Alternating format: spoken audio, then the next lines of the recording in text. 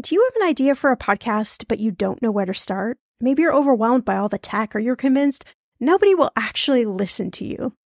Well, I'm Shannah Game. After 9.5 years as a professional podcaster, at this show, everyone's talking money, and 25 million downloads later, let me tell you the secret to a profitable podcast. It is building a solid foundation, your podcast roadmap before you launch. That's why I created the Podcaster Class, a fast-paced group cohort podcasting for profit 8-week style MBA program. The Podcaster Class is immersive, comprehensive, and insanely motivational. If you want to create a podcast, DIYing a launch is just not the way to go. In the Podcaster Class, you'll get the tools, tips, and strategies to create a podcast that resonates with listeners and one you can be proud of. Get this, 90% of podcasters never make it to episode 3. That's 2.8 million podcasters who just quit. So to be a top podcaster, you only need to publish 21 episodes, but you got to make them good. So in the Podcaster Class, I'm taking the mystery out of how to create, launch, and profit from your podcast so you can create a top 1% podcast just like this one. The May cohort is now open for enrollment. Classes start May 22nd. There are only 15 spots open. You are going to learn podcasting with me and 14 other amazing people. You can learn all the details at thepodcasterclass.com. Use code PODCAST when you sign up for $100 off. That's thepodcasterclass.com. I'm going to be real with you. Identity theft is on the rise, and you do not want to wake up one morning and discover that your bank account has been emptied, or you're overdue on credit cards you never even applied for. We talk about this often on the podcast, but you don't realize how much of your information is available to scammers on the internet and how susceptible you and your family are to identity theft and fraud. I know it's scary, but now you can get your data removed with Delete Me. That's why I personally choose Delete Me. Delete Me is a subscription service that removes your personal information from the largest people search databases on the web, and in the process helps prevent potential ID theft, doxing, and phishing scams. I just started using Delete Me and I got my regular personalized privacy report and I was shocked what they found and removed. It was pages of information about me that I did not want online. Here's how it works. You sign up and provide Delete Me with exactly what information you want deleted, and their experts take it from there. I cannot tell you how relieved I felt to have Delete Me. And it's also a great service for your parents or grandparents to help protect them from identity theft. Delete Me is not just a one-time service. Delete Me is always working for you, constantly monitoring and removing the personal information you do not want on the internet. Take control of your data and keep your private life private by signing up for Delete Me, now at a special price for my listeners. Today, get 20% off your Delete Me plan when you go to joindeleteme.com/ETM and use promo code ETM at checkout.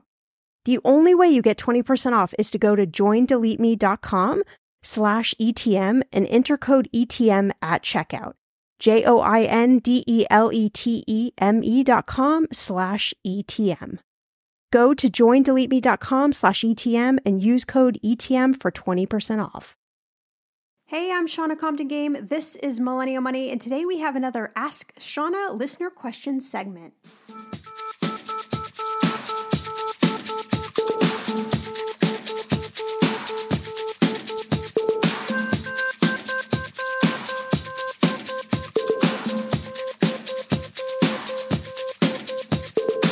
Millennial Money with Shannah Compton Game. It will expand your brain.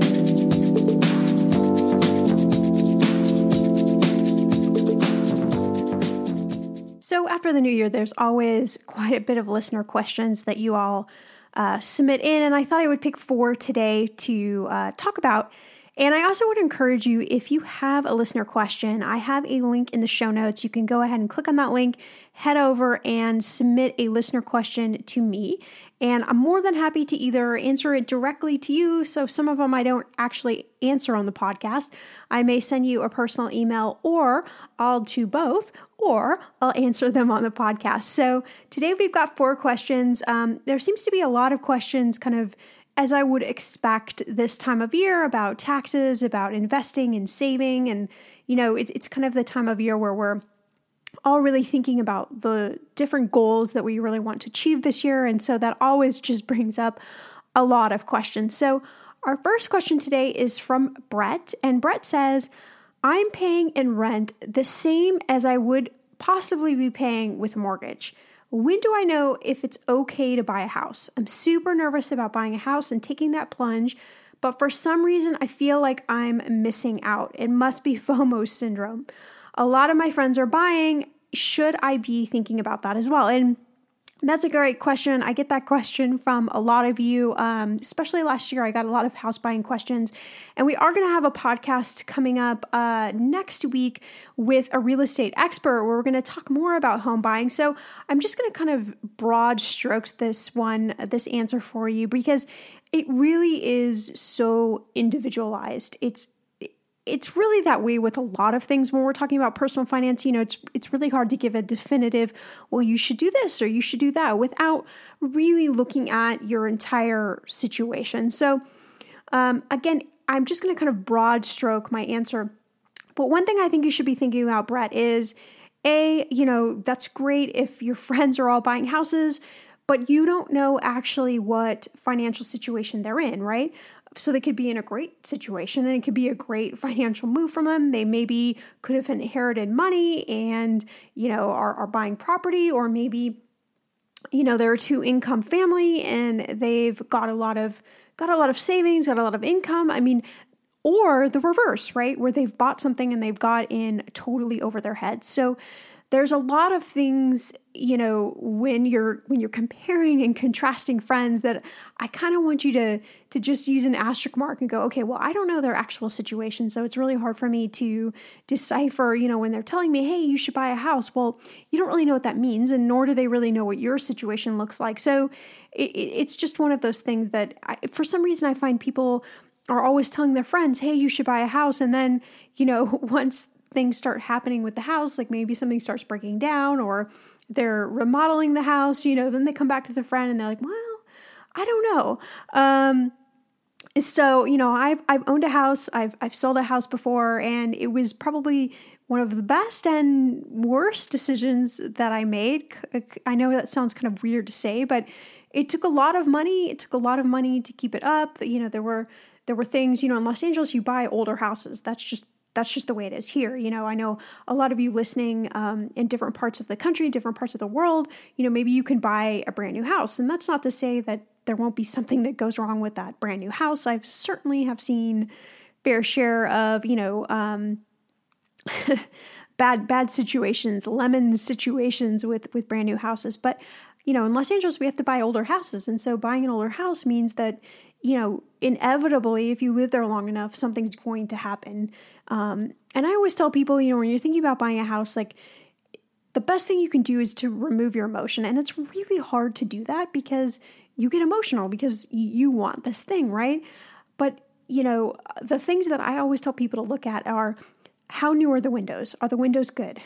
How is the roof? Is the roof good?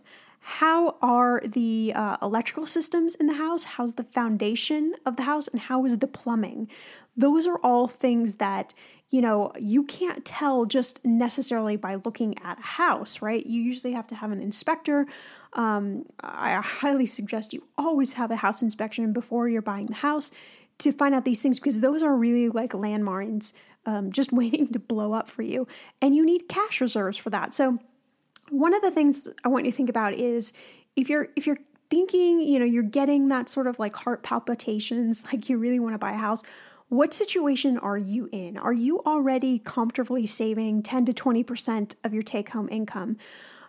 Are you investing in your 401k? Are you doing a lot of the smart money moves? Do you have, at least 1 to 2 months of fixed expenses saved in an emergency fund type account?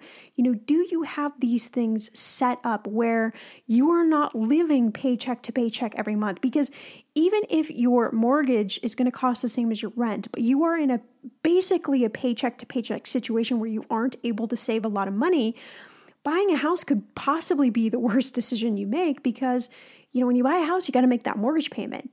You don't make that mortgage payment, it's not like you can just easily, well, you can just walk away. But there are all sorts of bad things that happen to your credit and so on and so forth. So it's very different from renting. If for some reason you got laid off from your job and you could no longer afford your rent, you could get out of your lease. It's just a lot easier. So kind of assess your situation. Like, how am I foundationally before I start thinking about buying a house? Another thing, and this is a really super easy calculation that you can do, is to make sure that your payment, interest, taxes, and insurance payment that you would be paying towards whatever you're purchasing is no more than 28% of your take-home pay. And this is a really super easy calculation. You don't need to be a finance person to figure this one out. You just literally find out what your take-home pay is and, take 28% of that, and that's basically the number that you want to stay below, right? And then another thing is go to the money people first. Go to the mortgage broker first. Get pre-approved. Find out how much you can actually afford before you start going out and shopping for your house, because that always leads to, a lot of therapy sessions, a lot of emotional distress, because you fall in love with something that maybe you can't afford or maybe it's a big stretch for. And the last thing I want you to do is to stretch to get into a house. So when I bought my first house, I was in my low 20s and stretched to get into that house. Now, everything worked out fine, was able to make the mortgage payment every month. No big deal, right? But I would think about 2 years into living in the house, had to replace all of the plumbing. And this was at that time, like a $25,000 expense. Well, I didn't just have $25,000 laying around, so it had to be super creative. So, that's what I mean. Like, if you have this real healthy pad of savings and you're already able to save, buying a house then could maybe not disrupt, how you're already building your financial foundation. It could add to it, right? But you just want to really assess your own situation and just tell your friends to kind of shut up for now, right? Unless they want to disclose like their whole entire, finances with you, then you'll have an eye-to-eye conversation about this. But I don't know why there's always so much peer pressure about buying something that's so expensive that's going to take you 15 or 30 years to pay off, right? Buying a house is great. It can be a really smart move for you financially. It could be, something that you end up paying off, and it could be your forever house. It could be something where in certain areas of the country you purchase something and you get, gain on your investment and you sell it and you make money and you roll into an even bigger, better house. There are lots of people that make smart real estate decisions, buy smart properties, but then there are a lot of not smart decisions. So just really do your research. And again, we're going to have a great podcast on this coming up with an expert. So I think that's going to help, answer kind of any other questions that may be filtering out there.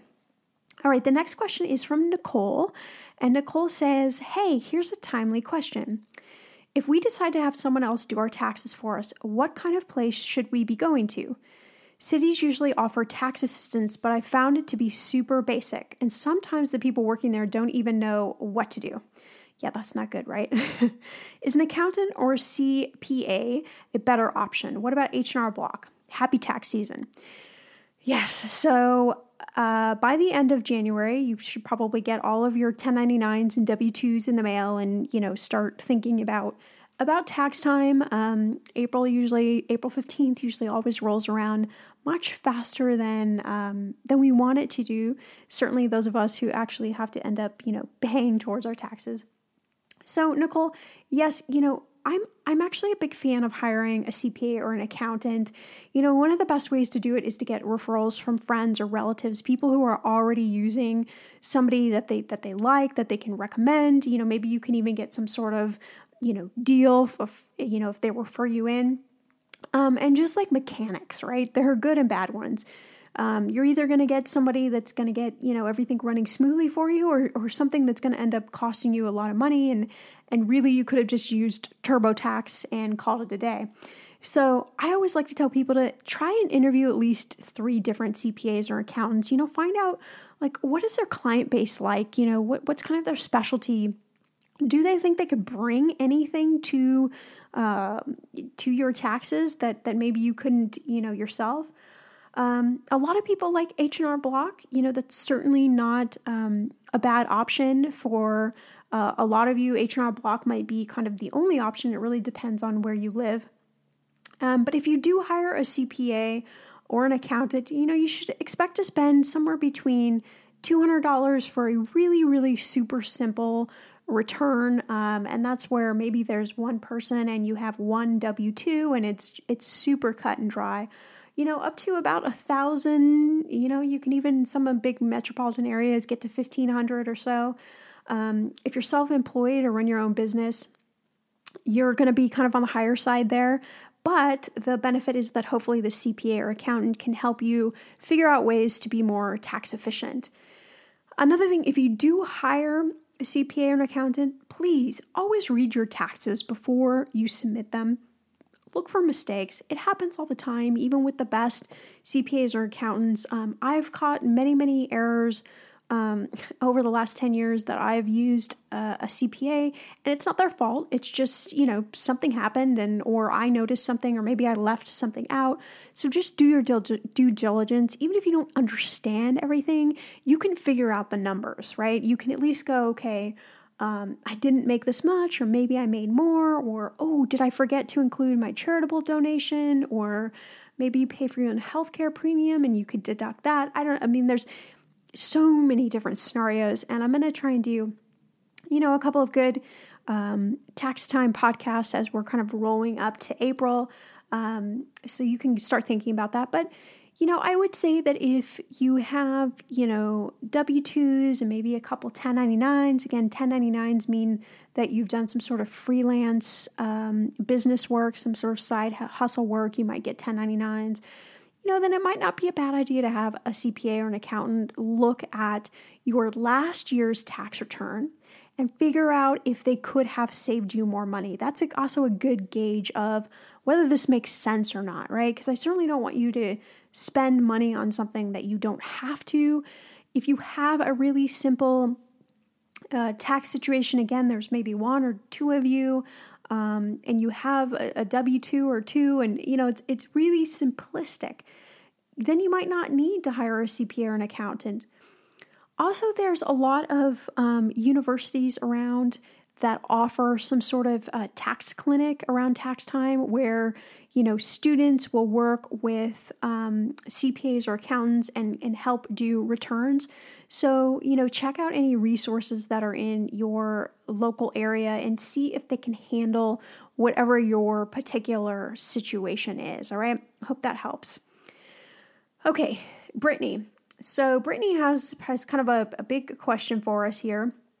And so I want to make sure that I kind of do due diligence on this one as well. So she says, all the books, articles, and advice I'm reading about retirement funds say diversify among mutual funds between foreign and national, small cap, large cap, and emerging markets, etc. And you're good to go. When I talk to my parents and grandparents about their investment strategy, they swear by handpicking dividend-paying stocks in different sectors, thereby benefiting from the regular dividend as well as any increase in value over a long-term hold. Is there a better option? As millennials totally overlooking these dividend stocks because investment plans built around a target retirement date is so simple. If so, what is the logistical way to balance mutual funds and dividend-paying stocks, and in which accounts, 401k, Roth, or other? Many things. Wow. Okay, Brittany, this is a big question. And again, this is one where I'm going to have to do a lot of broad strokes because it is super individualized. And, this is why, you can read a million different articles about what you should invest in, what your retirement portfolio, quote unquote, should look like, and still be confused. And it's because it is really an individual kind of activity, because you got to know, well, how risky do you want to be, right? If you want to be more risky or less risky, well, that's going to kind of alter your investment strategy. And again, just because maybe your parents and grandparents have chosen certain investments, that might not work best for your particular situation, for your life goals, for where you want to be.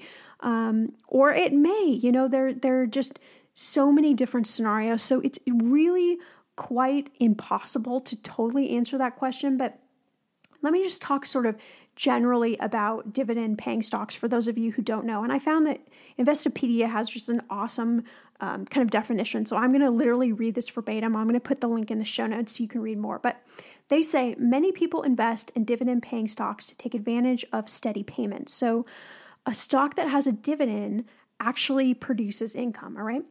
And the opportunity to reinvest the dividends to purchase additional shares of stock. So you get this dividend from the stock, and then you can automatically reinvest it so that you're buying more shares of the stock. Make sense? Okay. Since many dividend-paying stocks represent companies that are considered financially stable and mature, the stock prices of these companies may steadily increase over time while shareholders enjoy periodic dividend payments. In addition, these well-established companies often raise dividends over time. For example, a company may offer a 2.5% dividend one year and the next year pay a 3% dividend.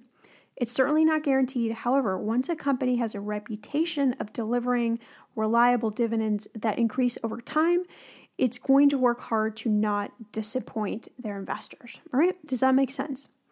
So, traditionally speaking, dividend stocks normally are recommended for people that are closer to retirement because they do produce income.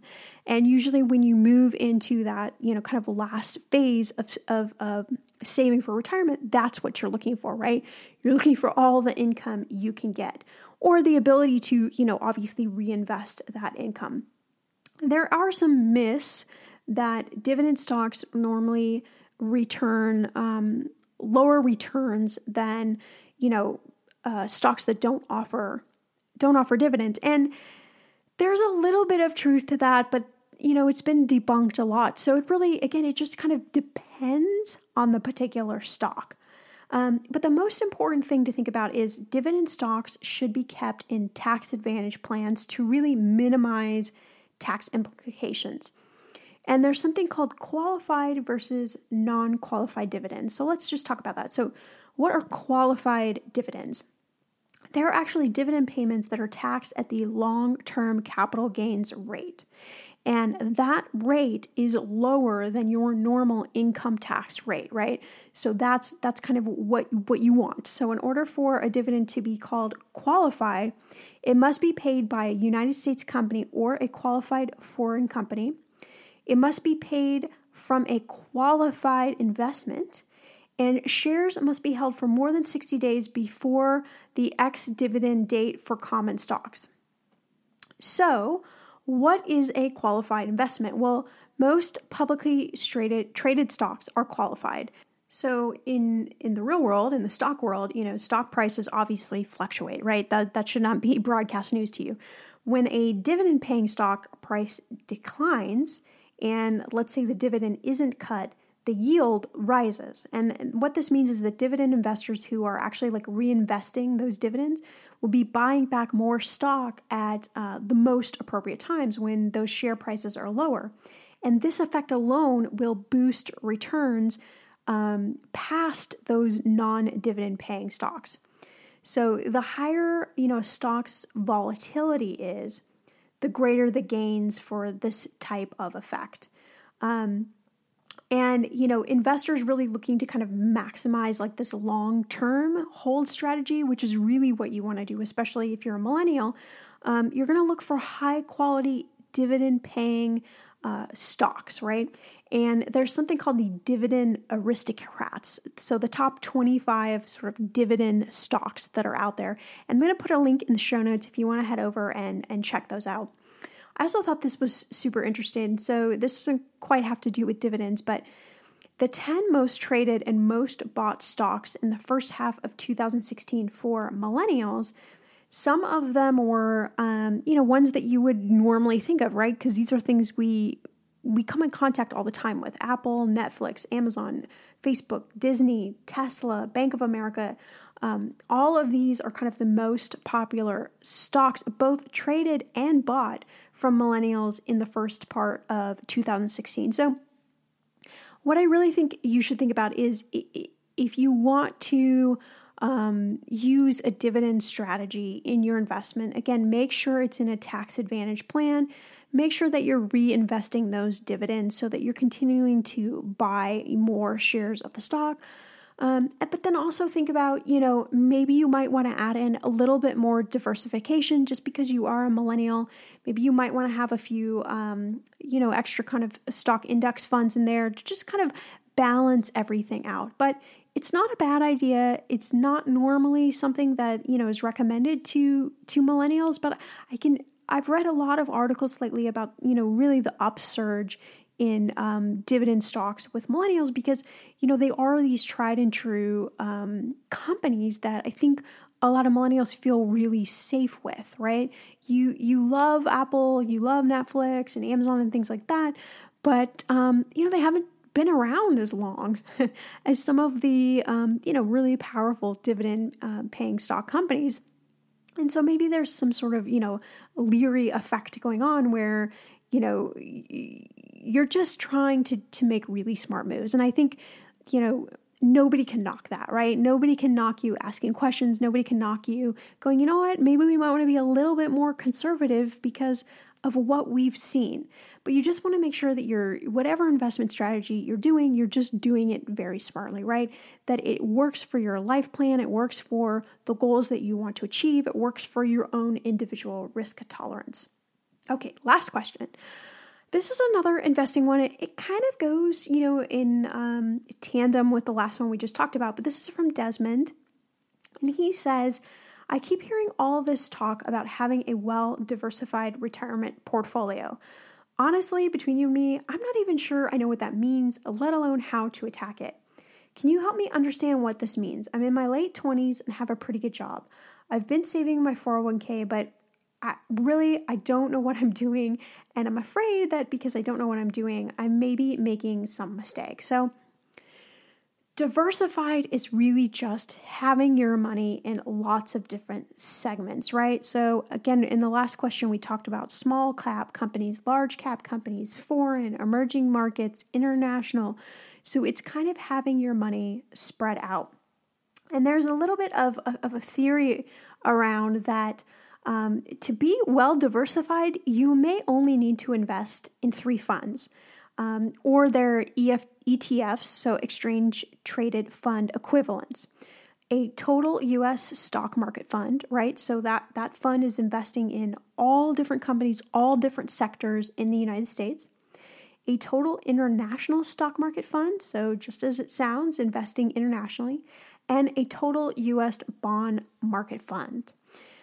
Do that and you'll gain exposure to virtually every type of publicly traded stock in the entire world, large and small, growth and value, domestic and foreign, all industries, all sectors, as well as the entire U.S. investment grade taxable bonds, short to long-term maturities, corporate treasuries, mortgage-backed issues, all sorts of things, right? So you are super diversified. And there's a lot of theory, there are a lot of articles out there about this kind of 3-fund approach to your portfolio, especially if you don't want to bother, picking individual stocks. You don't want to bother doing that, but maybe you don't want to do, a target date fund. And a target date fund is literally just, it has a date, and that is the date for when you are perceived to retire, right? So if you were going to retire at 70, you'd,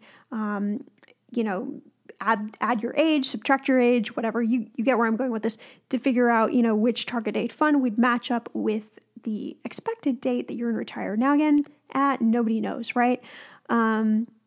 Some people like to pick a target date fund that's a little bit longer than when they think they're going to retire. So if you think you're going to retire at 65, maybe you pick one that goes to like 67 or 70. I wouldn't suggest one that maybe is before, the date you're going to retire, but I've literally seen everything. So there really isn't any right or wrong way to do this. There's also a lot of articles out that argue about having a 2-stock or a 2-fund portfolio. So just the U.S. stock market fund and a U.S. bond market fund, and totally leave out the international stock market fund. But really, I think diversifying internationally, it normally helps your portfolio be a little less volatile, since foreign markets, they don't always move in parallel with the U.S. stock market. That's it's tough to say because theory speaking, that's the way it works. But we've seen lately is everything kind of moves together. And so when something goes down, everything goes down. But, theory speaking, they tend to move in a little different sync than the U.S. stocks. So, again, this all comes down to personal preference. This all comes down to your own risk tolerance. This all comes down to whatever goals you want to achieve. And nobody can answer that question for you except you. So that's why it's good to work with a financial planner, even if it's just a one-off, to kind of get a strategy in place that meets your own individual needs, right? Don't ask your friends. Don't pick exactly what your friends are picking, because their life is going to look totally different than your life. So the moral of the story is you do you, let everybody else do them, and we can all exist happily together, right? So again, as always, I love all your questions. Please feel free to head on over to the link that's in the show notes if you want to ask a question. Again, I might just email you back directly, or we might answer it on an upcoming episode. As always, you can follow me on Snapchat at Shannah Game, Instagram at millennial_money, and Twitter at Shannah Game.